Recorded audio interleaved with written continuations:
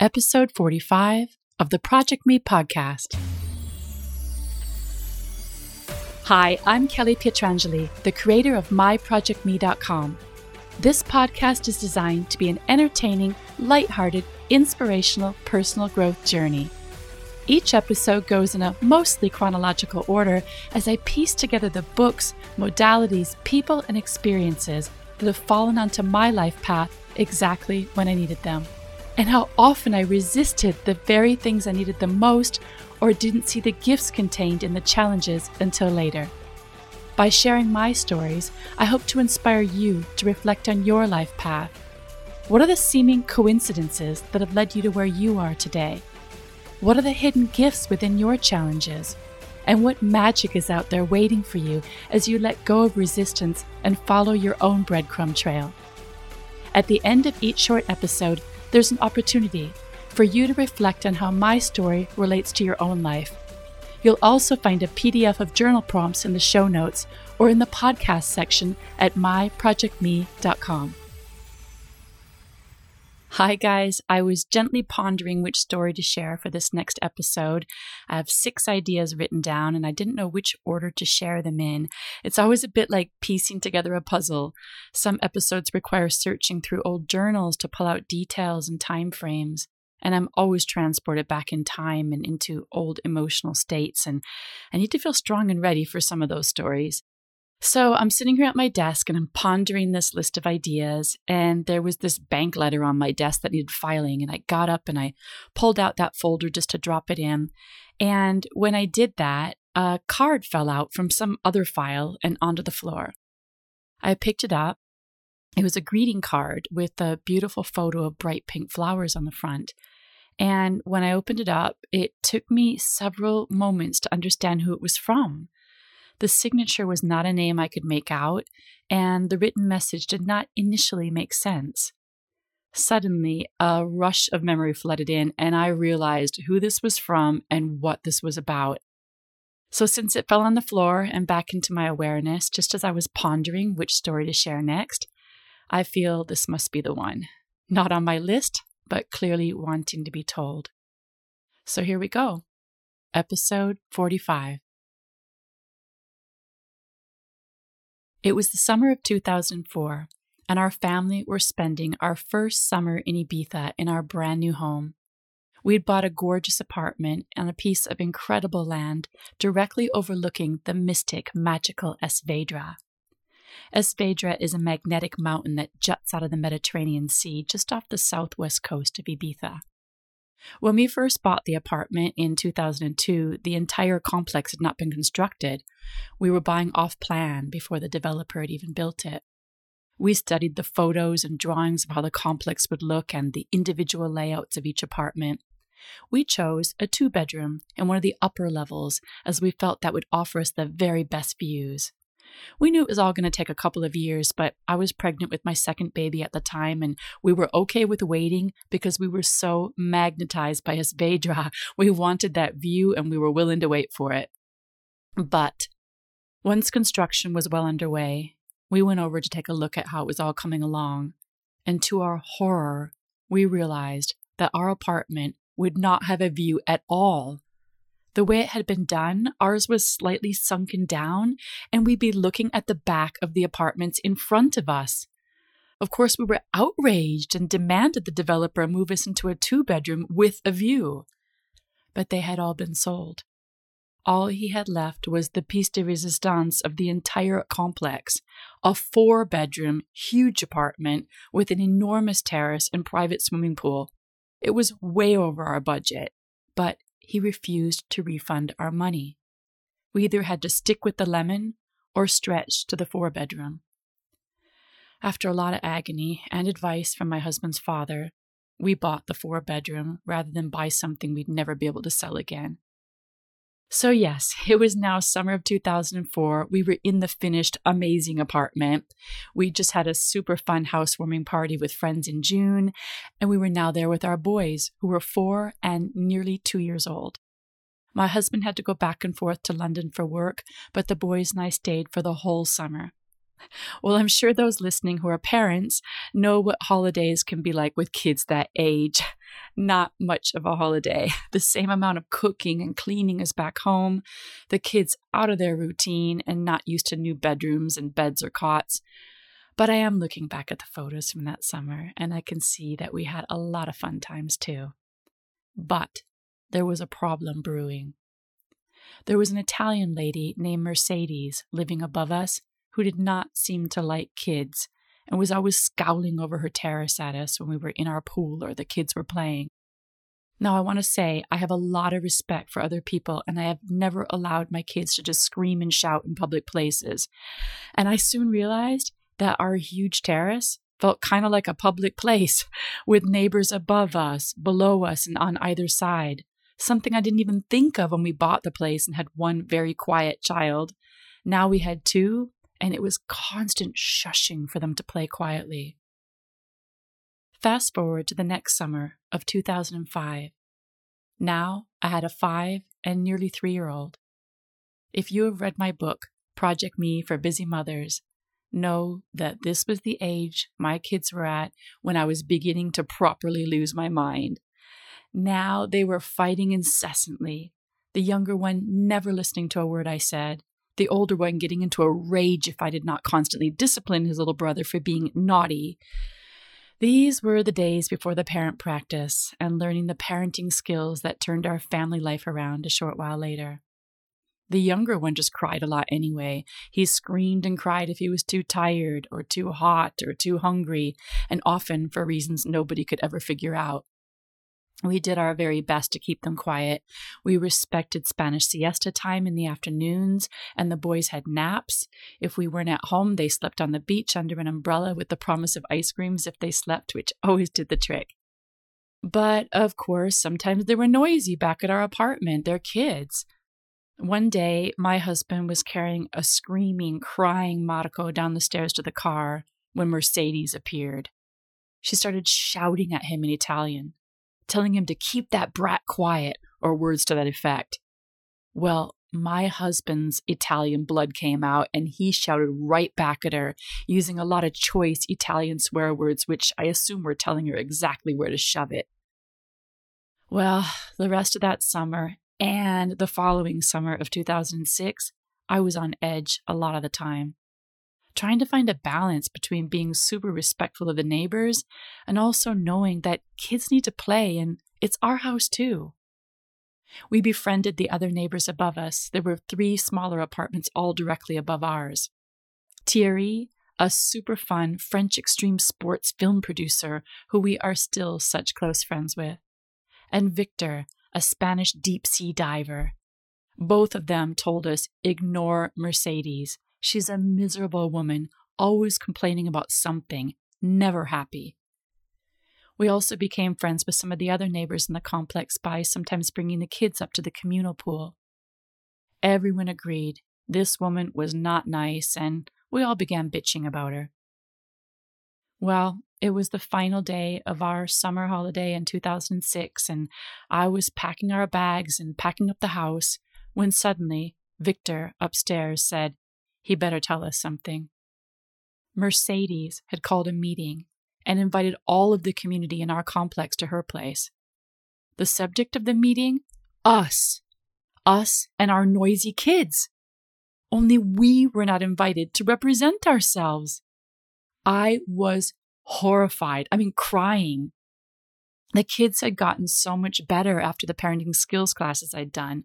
I was now working for the parent practice by then. I knew we were not being bad neighbors, and I knew my kids were not bad. My husband was furious and decided to crash the meeting. He went in and told her, anything you want to say about us, you say it to me. He came back from that meeting and said it was clear that it was only her who had a problem with us. The other neighbors looked embarrassed and apologetic to even be there.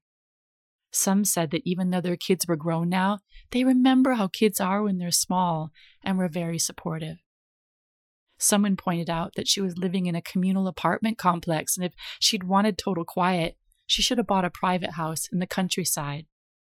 That's when she revealed that she'd originally bought a private home in the countryside off-plan from the same developer, but planning permission had fallen through, and the developer would only offer her this apartment instead. Well, that sure explained her bitterness and unhappiness with any noise whatsoever, but still not our fault. I packed and cried all the way home. We did come to our apartment at other times of the year, over New Year, Easter, other school breaks, and thankfully Mercedes was never there. We really enjoyed our times there. And then coming up was the summer of 2007, and I was in a different state of heart and mind. If you go back to episode 8, I share how reading a book called The Secret by Rhonda Byrne woke me up to energy and the law of attraction.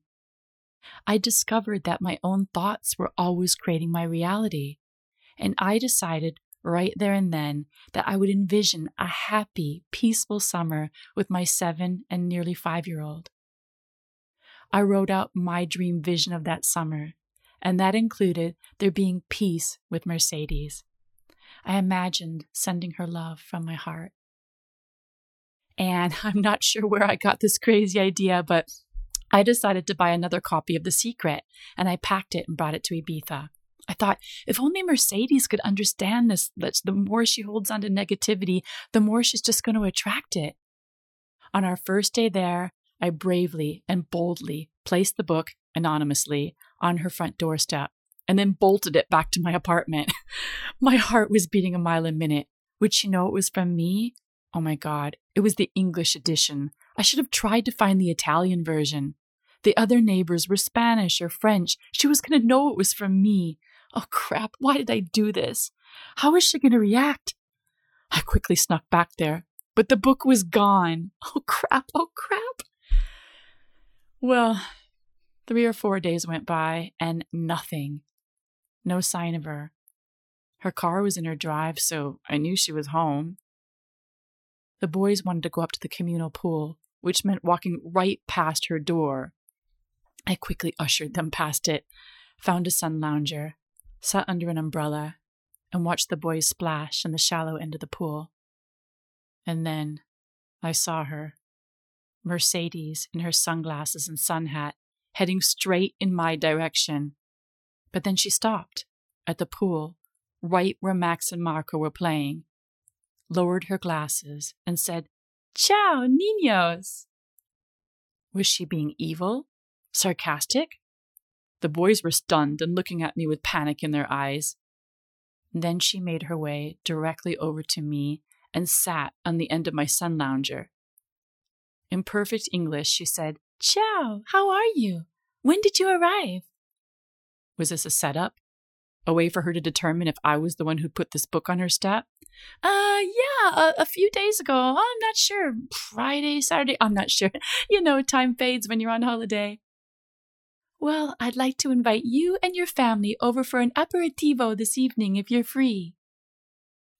Was this the code for there's going to be another meeting and some rules are going to be set for this summer? I found myself saying, yeah, sure. With the boys too? Of course, she delightfully replied. When I went back down to our apartment and told my husband, he was just as stunned and confused as I was. Only I hadn't told him about the book. Was she going to call me out in front of him? Walking up to her apartment that evening, I was whispering to the boys, "Don't touch anything. Sit quietly. Use your indoor voices. Be good boys, please." And when we got up there, she was just genuinely lovely. She had juice for the boys, glasses of bubbly for us, little trays of snacks. Nothing was mentioned at all about the previous summer in that meeting she'd called, or about the book. She just seemed genuinely interested to get to know us better. And very soon, the others in the community began commenting amongst each other. "What's up with Mercedes? Yeah, she's like a different person. Saying hello, being friendly." When the neighbors downstairs hosted a drinks party, they invited Mercedes too. And we all stood in shocked disbelief when she instigated a game of tag with all of the kids. She was running around, laughing, playing. Much later in the evening, I looked over and my jaw dropped even lower. My son Max was lying on his back on a lounger with his head in Mercedes' lap. She had her hands over both of his ears, and he looked to be in some kind of state of bliss. I actually just found that photo, and I can see it now. It looks like she's doing Reiki on him. She invited us over again one more time at the end of August, but I told her I couldn't make it as it was my birthday that day. On my birthday, Mercedes left something on my step. It was a small wrapped gift and a card. The very card that just fell onto the floor today. I'm going to read it to you. Dear Kelly, there are particular human beings that bring into our lives very special moments, a nod, an inspiration, a word, a suggestion, a kindness.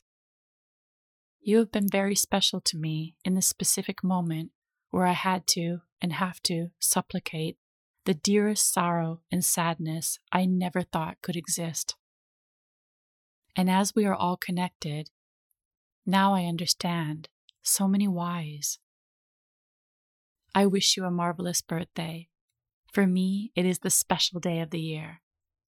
This incense has Reiki, so it is going to clean the energy of your house. Un bacio, Mercedes. You just never know what's going on with anyone else, right? What's behind the behavior. To read that she had suffered the deepest sorrow and sadness that she never thought could exist, I felt that in my own heart. And we are all connected. And I realized in that moment she had known the book was from me, even though she'd never mentioned it. I was never sure. We really never spoke over that summer. We never had a one-to-one conversation or anything. So for her to say that I had, been a very special person in her life, it could only be about this book. Well, as it happens, I never saw Mercedes again. As I shared in episode 13, we had an offer on our apartment that we just couldn't refuse, more than double what we'd paid for it. Someone desperately wanted that view of Esvedra and the bigger apartment, and finally we relented and we accepted the money. So yes, very happy we didn't buy that lemon without the view. It had all happened for a reason. It did mean moving out in a hurry over that winter and putting all of our things into storage, and I never said goodbye. Looking at this card, that beautiful picture on the front, it's a pink bougainvillea plant climbing the white wall of a house with a window to the right of it. I now live in that house. The house we were able to eventually upgrade to thanks to doubling our investment on the apartment. I'm going to post a picture of this card and a photo of the same pink bougainvillea plant climbing up my house on Instagram so you can see this for yourself.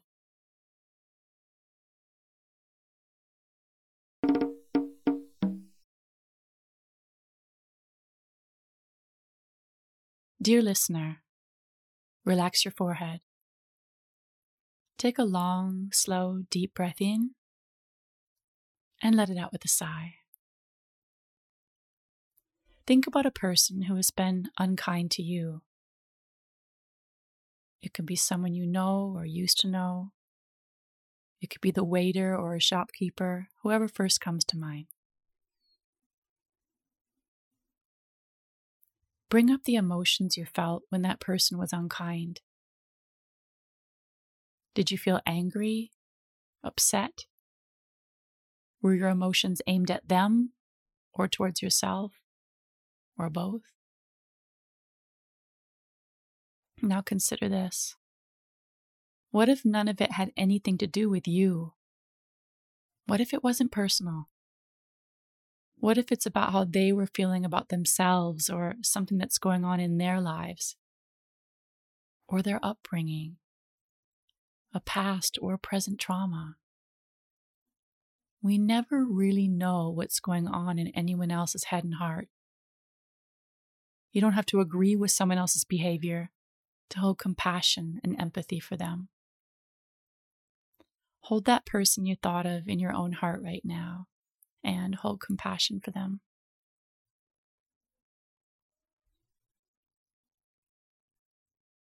And if it's you who's not been so nice to someone who doesn't deserve it, hold your hand on your heart and offer compassion to yourself. You are forgiven.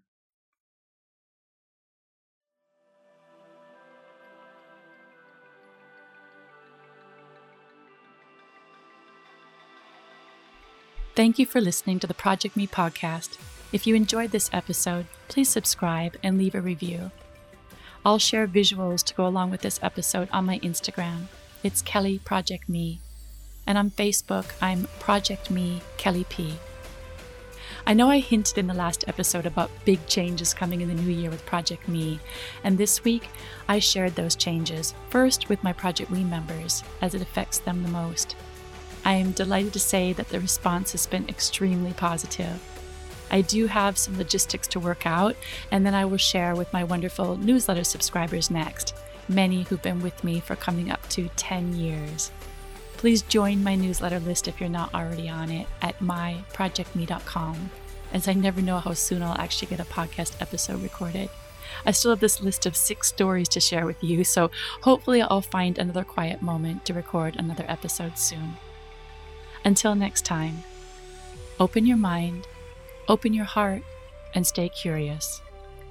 We all need some space in our lives for the magical and unknown.